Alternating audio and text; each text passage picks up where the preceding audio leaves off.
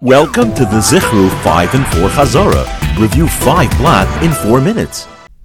Daf Lamed Vav. The women who brought a sheet with lulav designs on it to cover bricks from dripping water on Yom Tov, and then noticed men carrying a grafshel rei and dead mouse out of the house, were horrified when they were told that they were not permitted to climb a tree or flee on a horse. The lulav designs on the sheet reminds us that we're on Daf Lamed Vav. They use the sheet to cover bricks on Yom Tov because Ula holds that the Mishnah that says Mechasen es hapiros means that you can even cover something that's muktzah. Beitzah argues on Ula.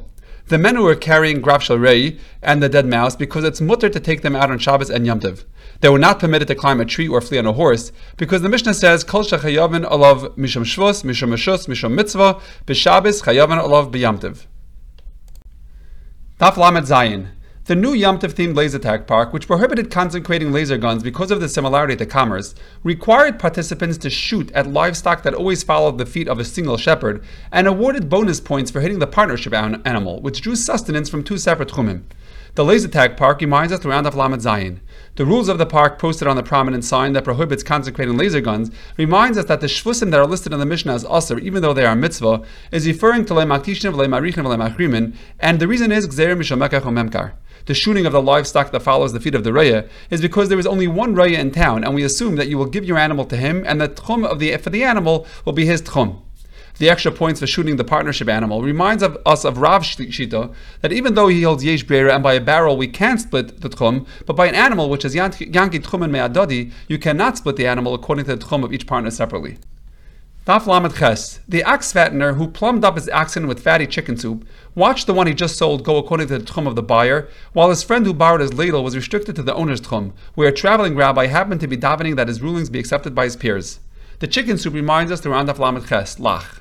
The ox fattener using the chicken soup to fatten oxen reminds us that Shoshal Patam Hareu Karagli Kol Adam, because we know before Shabbos that people come from all over on Shabbos to buy from him. The ladle was restricted to the owner's tchum because kelim which are borrowed on Yom Tov are karagli mashal, even if the borrower frequently borrows from him. The traveling rabbi who was davening that his rulings be accepted by his peers reminds us of when the Rabbanim laughed at Rab Abba when he tried answering the question of why a dough made on Yom Tov follows the tchum of the owners of each of the ingredients, and you don't say that it's batal. Daf Lamed Tes. The mailman, carrying a special delivery of flame beyond the tchum, almost fell into an oily bavel watering hole where someone was drawing water on behalf of his friend, who was upset when he was told his tchum did not reach his produce back in his hometown. The mailman reminds us that we're on Daf Lamed Tes, letter. He was carrying a delivery of a flame because the Gemara makes a distinction between carrying a flame on a coal, which is aser, or just blowing a flame added to a Rosh Hashanah, which is putter.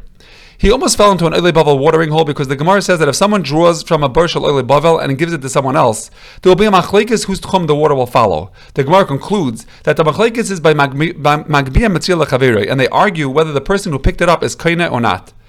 The friend's tchum did not reach his produce back home because akol kiragli habaylim. Daf Mem. After depositing his fruit in a designated corner by the guardian's pool, he wisely had his domesticated cow take a drink of water before the shechita, while his range animals grazed happily in the pasture, since they were considered muktzah when it came to shechita. The pool reminds us around Daf Mem. The fruit sitting in a designated corner reminds us that if someone designates a specific corner in his house for someone else's fruit, then the tchum of those fruit definitely follows the owner. The machlekes between Rav and Shmuel, where they argue whether the fruit are karagli misha hefkidelei or karagli hamafkid, will only be when it's yichid lekeren zavis. He gave his domesticated cow to drink before shechting it because it's much easier to skin it that way. His range animals, the midbariyos, grazed happily because Rebbe seems to hold that it's muktzah in this case. The Gemara has a few ways of explaining how that fits with the other statement of Rebbe that it seems to like Rebbe does not hold a muktzah.